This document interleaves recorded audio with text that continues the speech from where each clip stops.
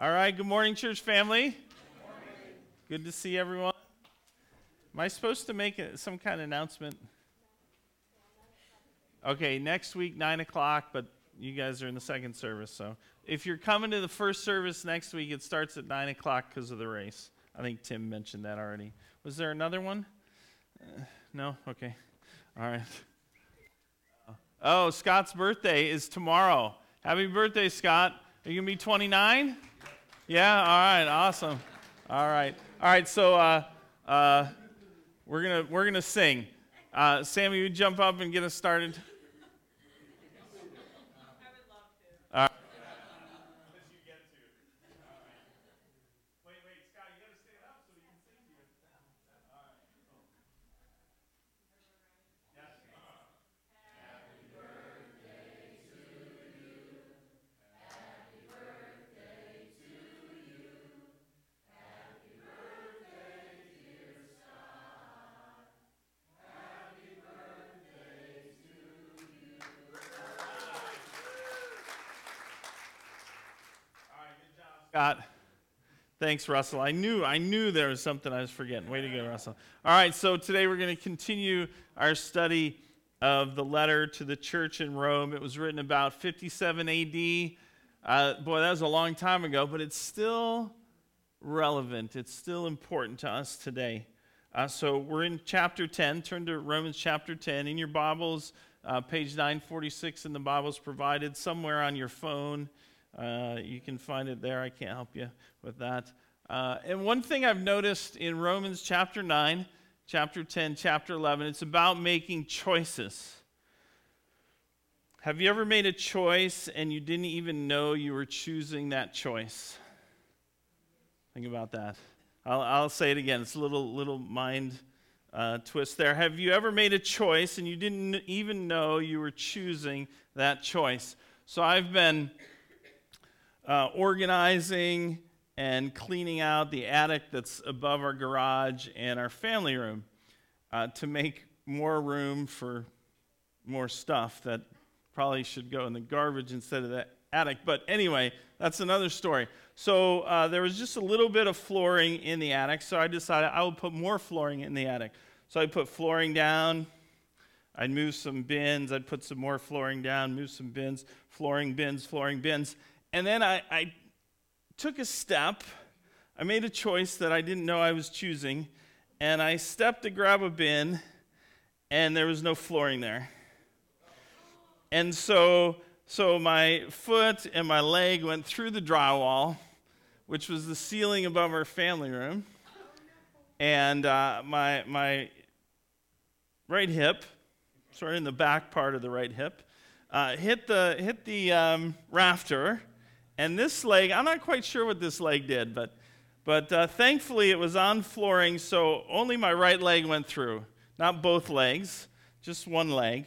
So I went through, and then I was back up, and I looked down through the hole, and I heard some screaming and yelling, and because Betsy and Tara were watching a show, a video or whatever, and I looked down, and right where the hole was right where Betsy always sits.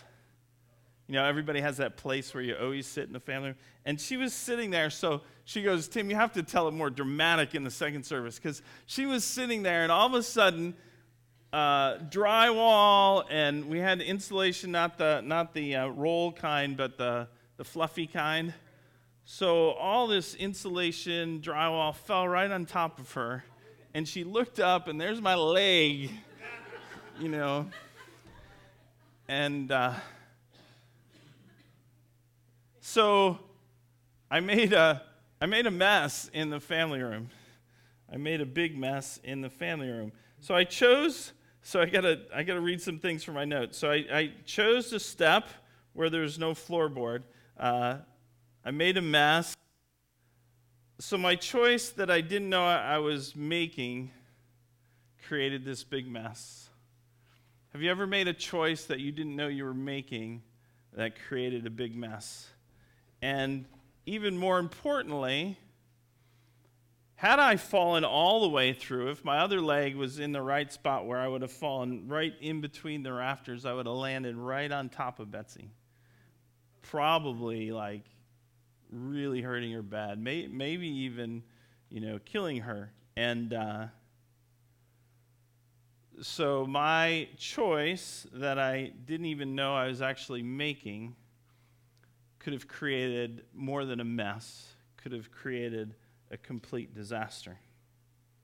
So the consequences of making a choice that I didn't know I was making created a mess, but it could have created a disaster for others, not just myself. So how does this tie in? How does this? You guys were laughing at me, by the way, weren't you? I wish it was on YouTube. It would be pretty funny to see all, Betsy there, Tara, all of a sudden. Anyway, you get the picture. But so how does this tie in? So really today, all over the world, people are making a choice and they don't even know they're choosing that choice.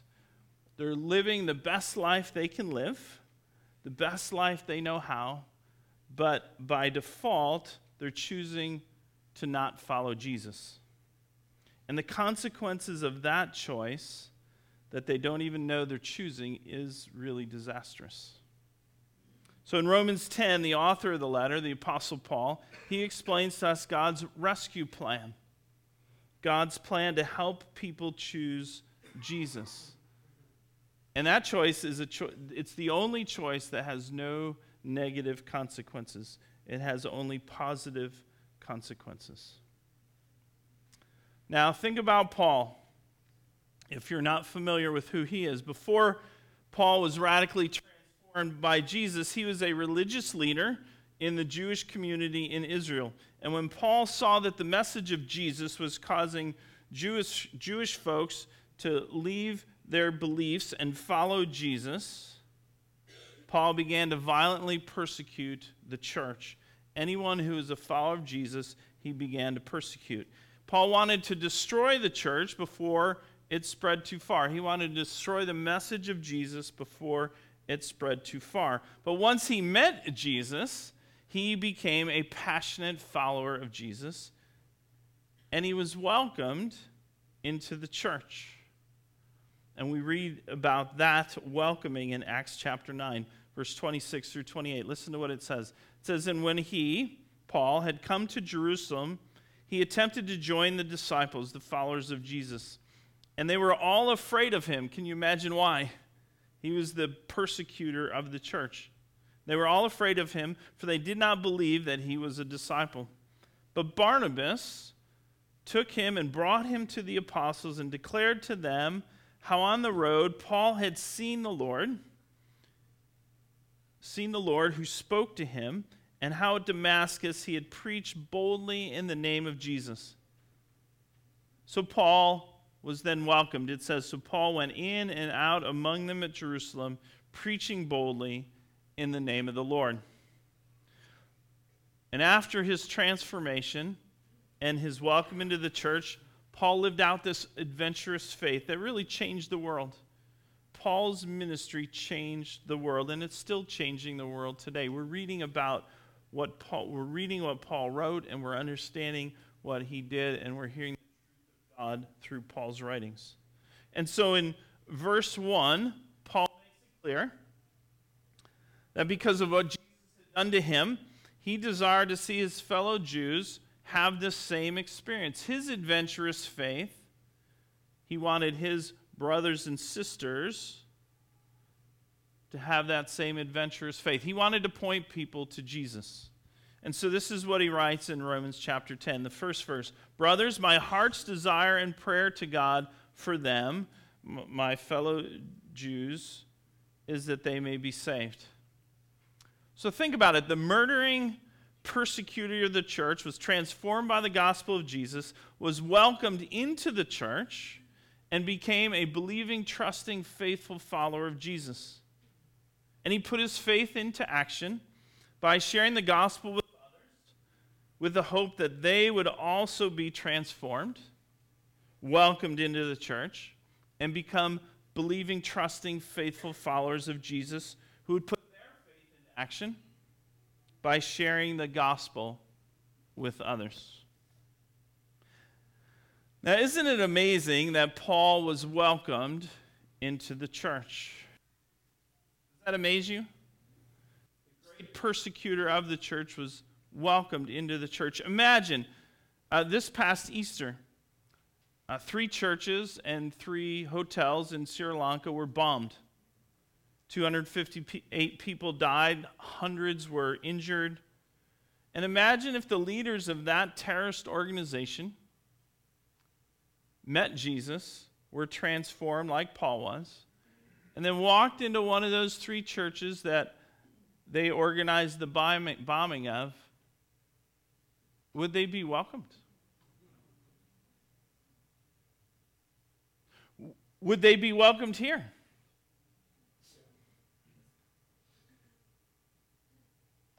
Now, we probably won't experience something that dramatic.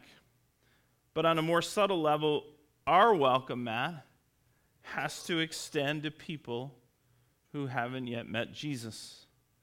See, when we surrender to Jesus, enter into his family, into his kingdom, the people who are not followers of Jesus do not become the enemy. So I was a sinner, I gave my life to Jesus. Those folks aren't the enemy now. They're making a choice that they don't even understand they're choosing not to follow Jesus. But they're not the enemy. Our heart's desire and prayer to them needs to be the same that Paul had. Paul said, "My heart's desire and prayer to God for them is that they would be saved." And that should be our same heart's desire for people we know who don't know the Lord. So Paul's desire is that people would meet Jesus so they would be saved from eternal death, separation from God forever. So he goes on to write in verse 2, "For I bear them witness that they have a zeal for God, but not according to knowledge. For being ignorant of the righteousness of God and seeking to establish their own righteousness, they do not submit to God's righteousness. For Christ is the end of the law for righteousness to everyone who believes." So in these verses, Paul makes 3 points that show us the truth that Jesus is the only choice for salvation. First, he makes this point. You can't make up your own truth about God. He says they have a zeal for God, but not according to knowledge. Many people create a narrative, their own narrative about God that suits them, but it's meaningless because it's not true. The only thing that's true is what's true, not what we make up. And number 2, second point, you can't make up your own rules. You ever try that? Make up your own rules? Paul says, because they were seeking to establish their own righteousness, they did not submit to God's righteousness. People were not saved because they were following their own plan, their own choice, their own efforts to get to God, instead of submitting to God's plan. And number 3, Jesus is the only way to salvation. Paul says, Jesus is the end or the culmination of the law of righteousness. Jesus said it this way. He said, "Do not think that I have come to abolish the law or the prophets. I have not come to abolish them, but to fulfill them." So believing and trusting faith in Jesus results in salvation. God's plan of salvation is Jesus. He's the only choice. And the rest of chapter 10 confirms this. You see, we can make up a God and say that this God will save us, but making up a God to save us is like walking onto a Hollywood set and saying, "I can live here." So let's look at the picture. How would you like to live in that house? It looks great from the front, doesn't it? But there's no substance. And that's what it's like to make up a God and then say that God will save me. It may look good from the front, but there's no substance. We can make our own rules, but our own rules at best might get us where we want to go, but our own rules won't get us where God desires us to be. So for the students in the room, so you can make a rule about your class. You can say, you know what, if I get 50% on all my tests, I'll get an A. Wouldn't that be a great rule? That'd be a great rule, right? Except there's a problem. It won't work because you don't get to make the rules. The teacher makes the rules. Jesus is the only way to salvation. He's our rescuer, and no one else is coming for us. So if Jesus is the only way to salvation, how does a person find Jesus and get into his good graces so that Jesus will save him or save her? Paul answers this question in verses 5 through 8. He writes this, "For Moses writes about the righteousness that is based on the law, that the person who does the commandment shall live by them. But the righteousness based on faith says, do not say in your heart, who will ascend into heaven, that is to bring Christ down, or who will descend into the abyss, that is to bring Christ up from the dead. But what does it say? The word is near you, in your mouth and in your heart. That is the word of faith that we proclaim." So Paul's people, the Jewish people, they had, in general, developed their religion into a religion of working to earn God's good graces. Working to earn God's good graces so they would be saved. And of course, no one is capable of earning their salvation. None of us are good enough to be adopted into God's family. Instead, Paul tells us that the way to righteousness, the way to salvation, is by faith. We don't have to go and find Jesus because he's near. Paul says there's no need to travel to heaven to bring Jesus to earth, for God has already sent Jesus to earth to go to the cross to pay for the sins that we can't pay for. And there's no need to bring Jesus up from the realm of the dead because God the Father raised God the Son from the grave. And Jesus is alive. There's no need to resurrect him. So if Jesus is the only way to salvation, how do we receive this salvation? Who attends the ark? Okay, some people. All right, raise your hands. All right, so at the ark, Ike Tickner, who's in the first service, he does this thing called Who Am I? And he reads a description, and then he gives 3 or 4 answers. And the first 3 are always no, and Ike has a way to do it. He says, here's the question, is the first answer this? And he'll read the answer, and then he'll go, no, in that deep voice. No, I don't have a deep voice. And everybody will be like, no. And he gets the last one, and they all go, yes. Okay, so we're going to do that a little bit. So if Jesus is the only way to salvation, how do we receive this salvation? Answer number 1, by working harder, smarter, faster to be a good Christian. No! All right. By surrendering to Jesus in faith. Yes! All right, you guys got it. All right, come to the ark. It's amazing. All right. It's by faith. It's not by works. But I have a question. Even if you've given your life to the Lord, you're going to spend eternity with him. Or maybe you haven't. Either way, how many of us are working for our salvation? Trying to earn more of God's grace. If I only do this better, then Jesus will love me more. Do you ever find yourself in that place? If I'm a better Christian, Jesus will love me more.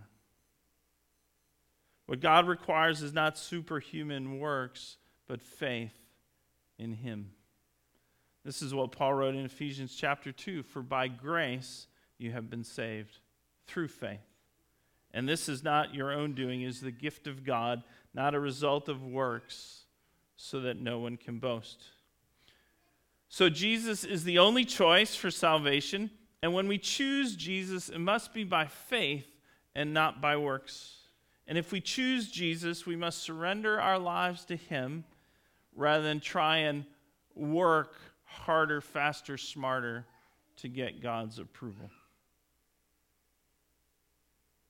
Now everybody take a deep breath. Okay, exhale.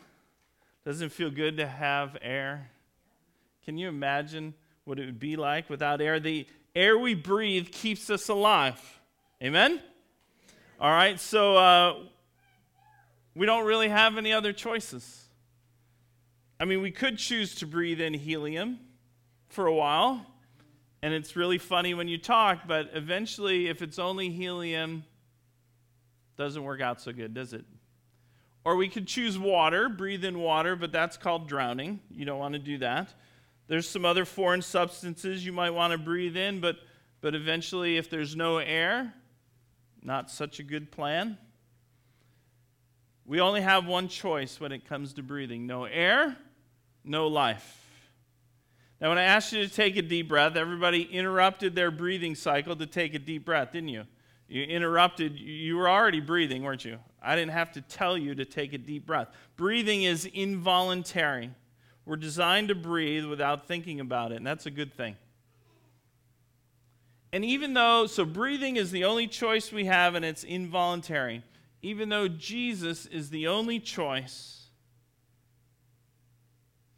and it's the difference between eternal life and eternal separation from God, it's not involuntary. Each person has to make their own choice.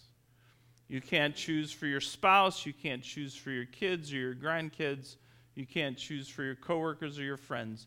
Every person has to make their own choice. And Paul lays out the choice that has to be made.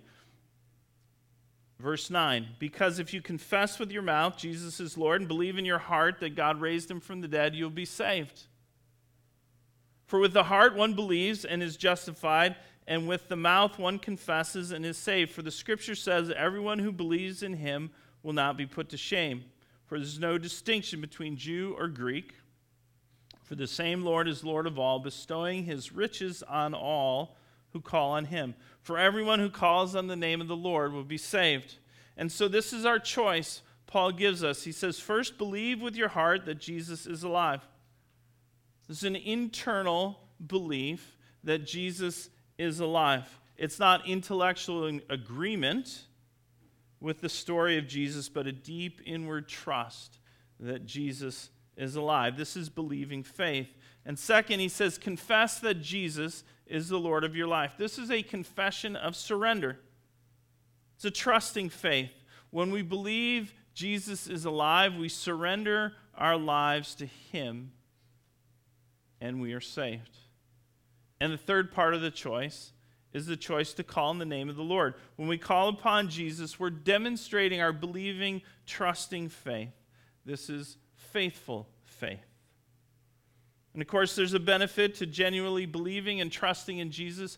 Paul says that we will receive the riches. God bestows his riches on every person who calls on him. And when we hear riches, don't think money.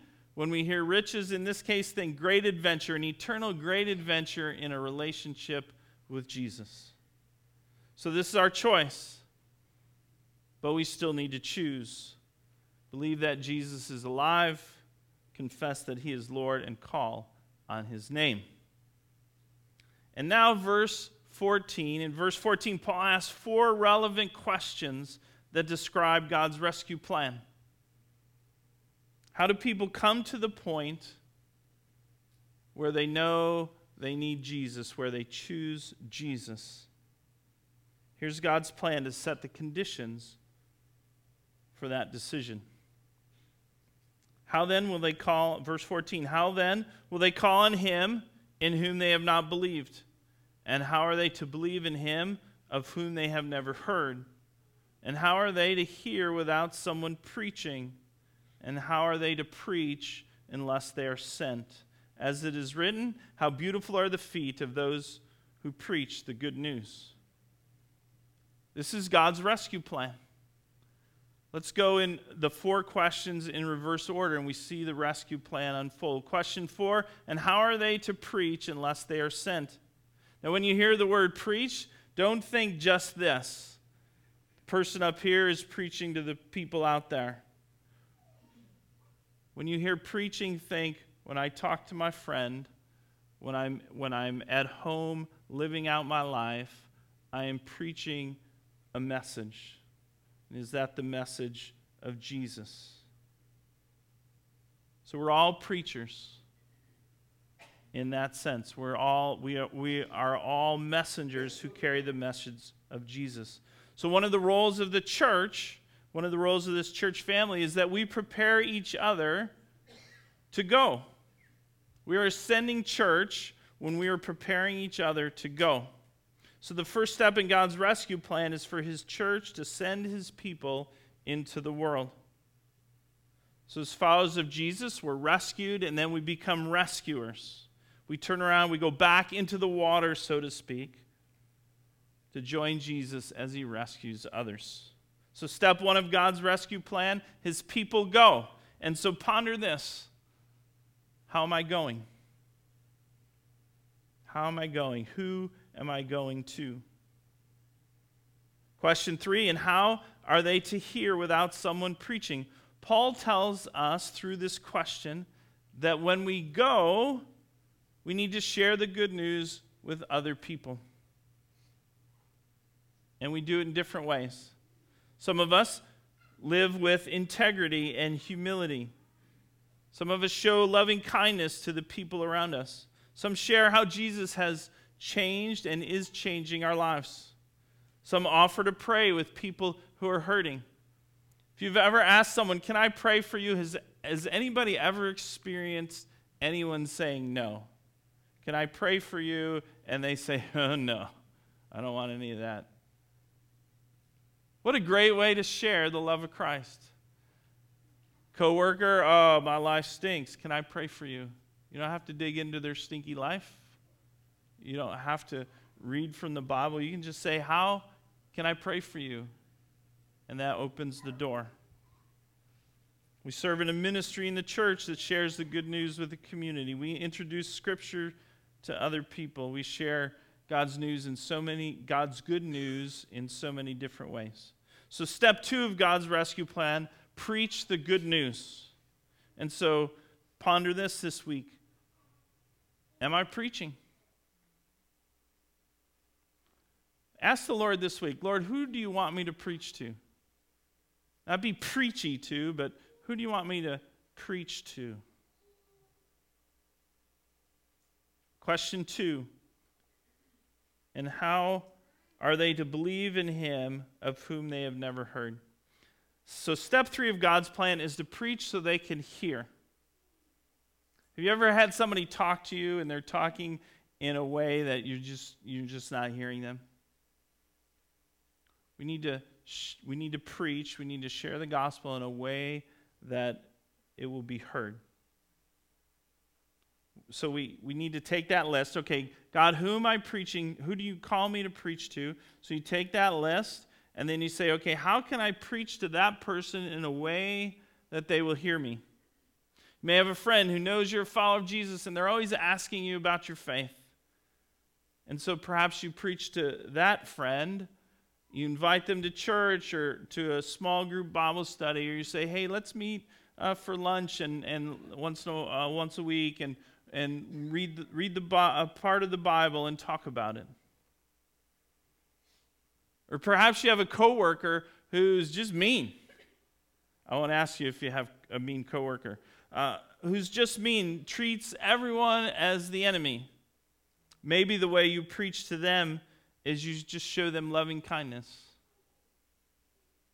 And you pray for them. Lord, soften their hearts so they can hear your voice. So God, who are you calling me to preach to? And how can I preach so they will hear? So step 3, preach so they can hear. And then question 1, the final question Paul asks, how then will they call on him in whom they have not believed? Paul is telling us that even though we are the preachers, the messengers of the good news, each person must make their own choice. The messenger is only responsible for sharing the message, but each person must make their choice. So God's rescue plan, 3 basic steps. Go, preach, and preach so they can hear. And the outcome is in Romans 10, verse 17. So faith comes from hearing, and hearing through the word of Christ. So some believe what they hear, and those who believe call in the name of Jesus, and when they call in the name of Jesus, they are saved. I want to show you a short video of an amazing rescue moment that took place at sea. It's only a minute and a half. Watch very carefully. It goes by fast. Watch. This is the incredible moment a fisherman was rescued by divers after he was trapped for 3 days underwater in a sinking ship. He's alive. He's alive. Okay, keep him there. Harrison Okene is still presumed the sole survivor of the Jackson 4 tugboat, which was carrying 12 men when it capsized off the coast of Nigeria in the Gulf of Guinea in May this year. Keep him there and keep him calm, okay? All right. The footage shot by rescue divers from the DCN diving group has only just emerged. It shows Mr. Okene clinging on for dear life inside a 4-foot air pocket in the capsized boat, 30 meters under the surface of the Atlantic Ocean. During his time inside the boat, Mr. Okene had to endure hearing his deceased shipmates being eaten by fish and his own skin being peeled away in the ultra-damp conditions. Okay, Harrison. My name is Colby. Okay, and I'm going to bring you home, okay? But to the astonishment of the South African rescue team, he was still alive when they reached him, 62 hours after the boat went under. Put your head underwater and breathe comfortably. 10 of the crew are confirmed dead, and 1 is still missing. Okay, how's that? Are you alright, Harrison? With the aid of scuba diving equipment, Mr. Okene returned to safety in the unlikeliest of rescues.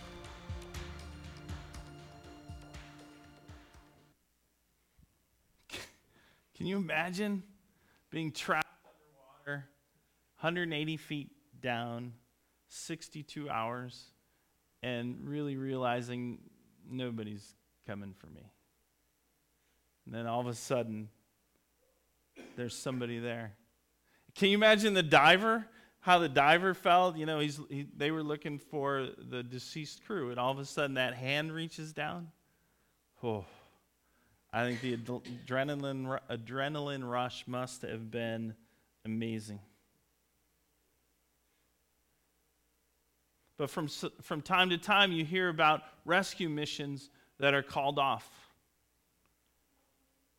Somebody's been lost, they've been searched for days and days, and the searchers realize, we can't search anymore. There's no chance, there's no hope of survival.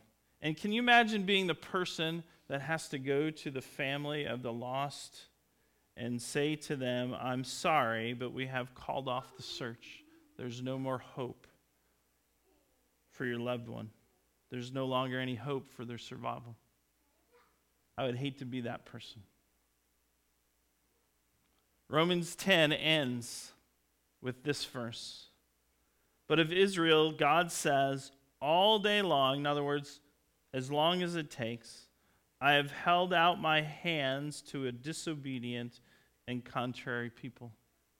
God never cancels his rescue mission. As long as a person has breath in their lungs, God will continue to hold out his hand of salvation. Even though they've made the choice, even though they didn't know they were choosing not to follow Jesus, God will always reach out with the hand of salvation.